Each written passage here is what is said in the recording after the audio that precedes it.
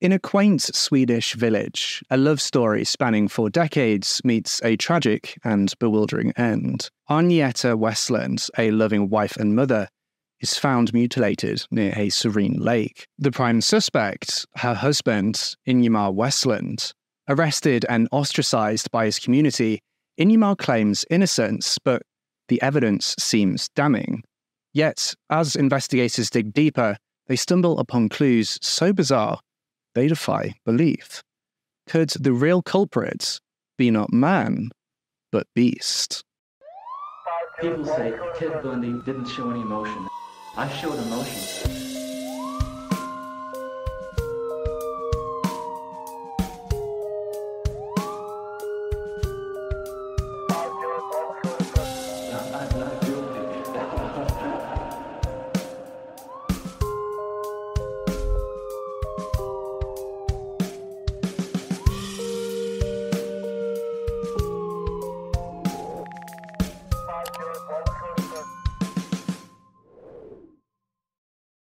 The following episode is not suitable for those under the age of 13. Viewer discretion and parental guidance is advised. Ingemar Westland and Agneta Westland met when they were teenagers, and unfortunately, not all too much is known about their early childhood years or even their adult years. But what we do know is that when Ingemar had been 19 years old and when Agneta had been 15 years old, they had entered into a relationship together. This relationship would blossom into a lifelong lasting love that would tragically outlive Agneta. At some point in their 20s, the couple eloped. They would go on to have 2 daughters together, who would later tell reporters that their father would have worshipped the grounds that their mother walked on. In their later years, the 2 had settled on a farm in the small village of Loftahammar. Agneta and Ingemar spent their days enjoying several hobbies and tending to the land as they enjoyed growing old together. They had a fairly set routine with a good reputation and several friends in the village overall. In the later evening hours of Friday, September 8, 2008, the sun still hung high enough in the sky for Ingemar, who had been 68 years old by this point, and Agneta, who had been 63 years old, to be outside doing odd jobs. They had both wrapped up their own tasks, with Ingemar riding a large ride-on lawnmower to shape up the lawn, and Agneta preparing to take the family dog on a walk. That evening, Agneta led the dog away from the land of the farm and down towards the shoreline of a nearby lake, a common path for Agneta to take. Ingemar carried on mowing the lawn, not giving it a second thought. It had been a perfectly ordinary evening. He did not know, though, that as he glanced over to see Agneta leaving the farm they shared together, that he would never see his soulmate alive again. As Ingemar finished up mowing the lawn, he went back inside the family home and sat on the couch. He and Agneta had been planning to watch a sports program that night after they'd finished their outdoor activities, but it had been growing late. This was strange for Agneta, as she usually didn't take so long to walk the dog. However, Ingemar clicked on the television and told himself that she might have just taken a longer walk than normal. Agneta would sometimes pick wild mushrooms to use in her cooking and always kept a small bag for collecting these mushrooms with her when she went on her walk so that, she could collect these mushrooms and use them in her cooking. And because of this, Ingemar shrugged off her absence and continued to watch the television. Though, as darkness fell, Ingemar began to grow concerned. A long walk wouldn't have been too abnormal for Agneta, but a long walk after the sun had set was very out of the ordinary. All she had with her had been her mobile phone, a pack of cigarettes, the mushroom collection bag, and the family dog. She had nothing that would have helped her see properly in the dark. Ingemar decided to call Agneta's mobile phone, but he received no answer, and that was also very strange for Agneta, who always ensured to answer the phone. Ingemar then tried calling up friends that lived nearby to see if she'd maybe stopped to see them on her walk, though they said that they hadn't seen her either. And in a panic, Ingemar grabbed a torch and put on layers, dressing for the chilly September air outside, and set off to look for his wife, Agneta. Ingemar searched along the usual path that Agneta would have taken to walk the dog and called out into the darkness for her. His shouts echoed into the night, with only the sound of the wind rushing through the leaves answering his calls. He got no response, but he kept searching. Ingemar listened intently for any possible shouts or even just barking from the family dog, but he was unable to find any clues as to the whereabouts of his wife. It wasn't until about 10 p.m. that night, when he searched closer to the lake, that he found his wife, Agneta.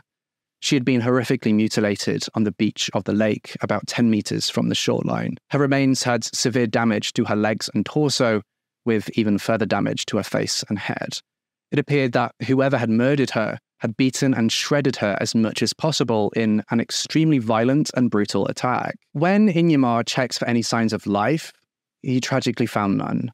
And upon realizing that there was no way he could bring her back, he immediately called for the police. When the first responders arrived on the scene, they were shocked at how gruesome the crime scene had been. And due to the grisly nature of Agnieszka's death, it was quickly determined to have been a murder. Now, as is stereotypical and arguably morally wrong to do so in the case of spousal death, the investigators immediately suspected Ingimar as being responsible for Agnieszka's death. The initial impressions of the scene told them that this had in no way been an accident. There was no possible way for someone to accidentally die in a way so gruesome without the involvement of machinery or something to that effect. The forensics teams analysed the scene and took several samples from around the scene before Agnieszka's remains were removed and taken to the medical examiner's office to undergo an autopsy. In later interviews, Ingimar stated that mere hours after the death of his lifelong soulmate and wife, Agnieszka, the chief of operations left him a message saying, quote, "As you understand, you are a suspect in the murder of your wife." Ingimar was outraged and terrified by this, saying in an interview with Alice, quote, "How the hell can you believe that I have murdered a woman to whom I've been married for 42 years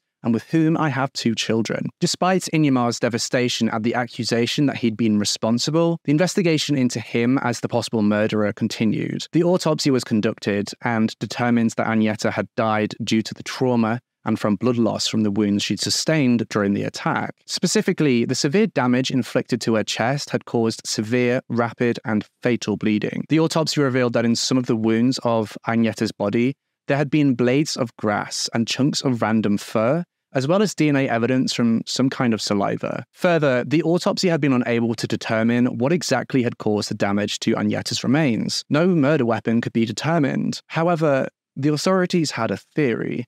The investigators theorized that it could be possible that some machine, potentially a machine like a lawnmower, could have been capable of inflicting that degree of severely violent damage. A machine just like the lawnmower that Ingimar had been riding that night. They speculated that it could be possible that he had run over Agnieszka on the farm, placed her body in a trailer, moved her to the lake, and then pretended to have, quote, found her body there. And because of this, the authorities felt that Ingimar was more than likely the perpetrator of this killing. On Saturday, September 6, 2008, less than 12 hours after the murder of Agnieszka, Ingimar Westland was arrested by the police on suspicion of murder. And the reaction in the local community was immediate. Those who once knew and liked Ingimar now hated him. They saw him as a monster who they believed had literally mowed over his own wife. Ingimar was sent to a correctional facility as a prisoner during the course of the interrogations by the investigators. They made to go over his version of events over and over again, the investigators providing minimal information as to what they had found. The authorities spent significant time at the family farm collecting evidence from the bottom of the ride-on lawnmower that Ingimar had been using, as well as several other pieces of farm equipment and from a trailer on the farm. These pieces of equipment were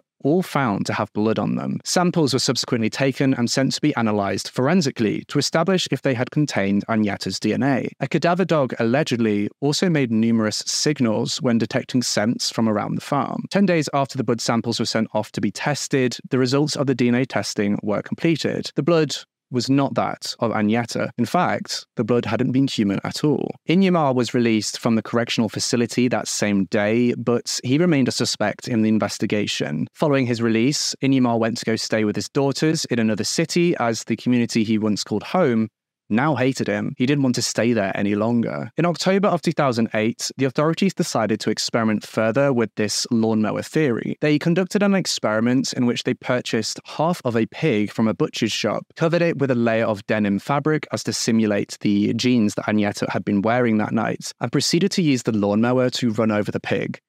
When they did so, they found that the lawnmower actually sustained more damage than the pig did. They conducted this experiment several times, but found that in each experiment, the pig had not sustained the same kind of damage that Agnieszka had during the attack. In November 2008, about 2 months after her death, Agnieszka's remains were finally released by the authorities to the family so that they could bury her and lay her to rest. However, it is important to note that they actually sent Agnieszka's remains to the wrong place. They sent her remains to Västervik instead of Nacka, where her family wanted her to go. When Agnieszka's family reached out to ask about it, they were told that they would have to pay for her remains to be moved to the proper location. About this, Ingmar said, quote, "It was like she was a form of cargo.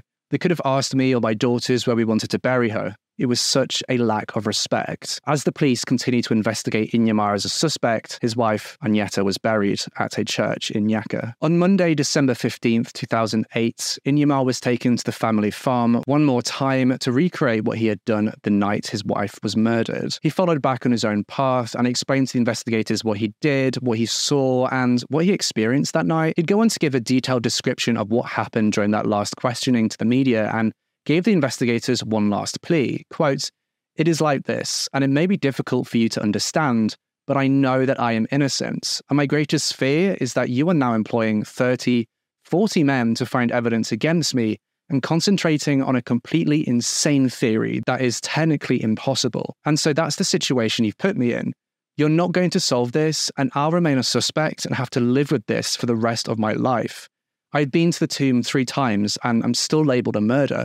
It is completely incomparable." On Wednesday, January 28, 2009, Ingmar Westland was finally cleared of suspicion in the murder of his wife, Agnieszka. He and his family came out and released a statement in which they said that it had been a massive relief that he'd been cleared, but that they hope they'll get the truth soon. The investigators had still been set on the facts that Agnieszka had been murdered, but they just did not know who by. It wouldn't be until later in the year of 2009 that the family and the investigators would finally see a break made in the case. As the detectives continued hunting for answers, one of the detectives stumbled upon a YouTube video from Canada in which a person was kicked to death by a moose. It's unclear whether this video had just been a discussion of the death or if it had actually been a recorded incident. But what we do know is that this video put a major doubt into their minds. What if the person who had murdered Agnieszka hadn't been a person at all? The investigators proceeded to reach out to the Swedish National Forensic Center, or the SKL, to find out whether there had been any animal DNA present on Agnieszka's remains. The SKL were quick to respond, and they told the investigators that there had been animal DNA found on the remains. The saliva had been that of an elk, and the fur found in the wounds had come from an elk, all of which was found on Agnieszka's body. On Monday, September 28, 2009, over a year after her death, it was concluded that Agnieszka had actually been trampled and killed by an elk. Now, elk aren't known for being friendly, but the theory as to how this had happened is genuinely wild.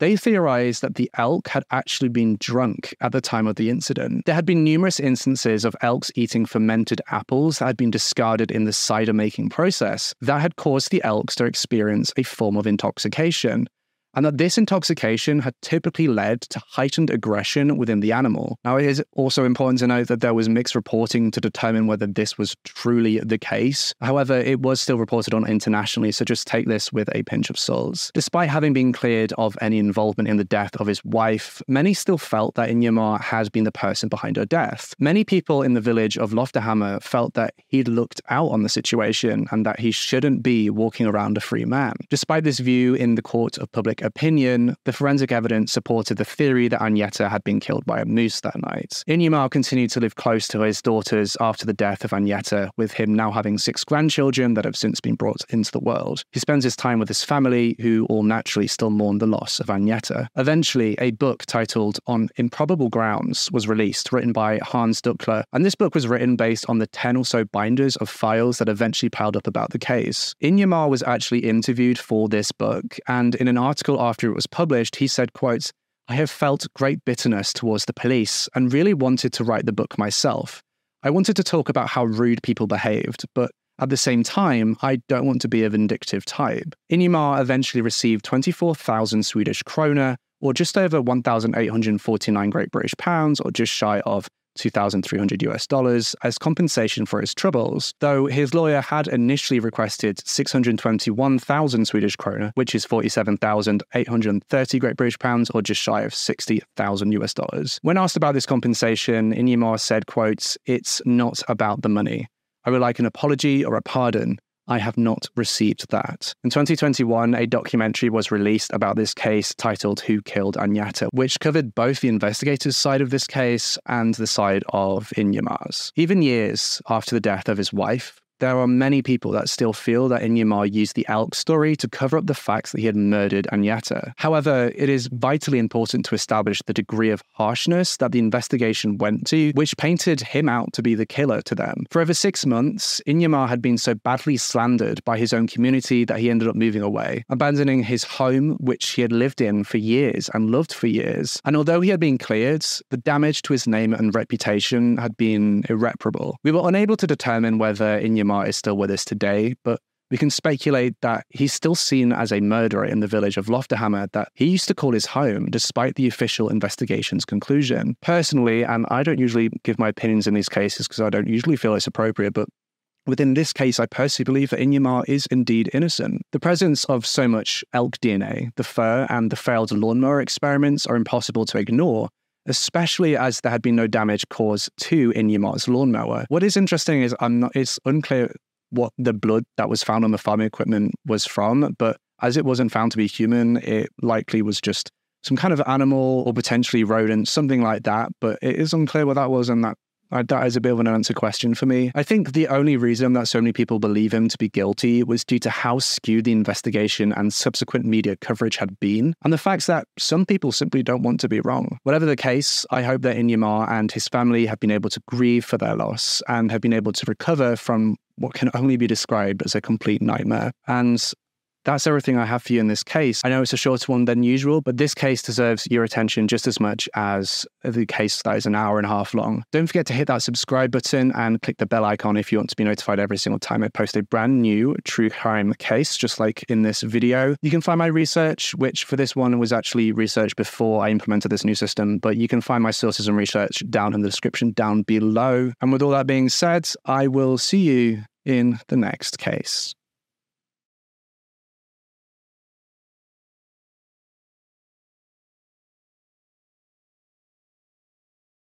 Support for this podcast and the following message come from Corient. Corient provides wealth management services centered around you. They focus on exceeding your expectations and simplifying your life. Corient has been helping high achievers just like you enjoy their lives more fully, preserve their wealth, and provide for the people, causes, and communities they care about. As one of the largest integrated fee-only registered investment advisors in the U.S., Corient has deeply experienced teams in 23 strategic locations. Corient has extensive knowledge spanning the full spectrum of planning, investing, lending, and money management disciplines. Leverage Corient's exclusive network of experts to craft custom solutions designed to help you reach your financial goals, no matter how complex they may be. Real wealth requires real solutions. For more information, connect with a wealth advisor today at Corient.com. That's Corient.com. Corient.com.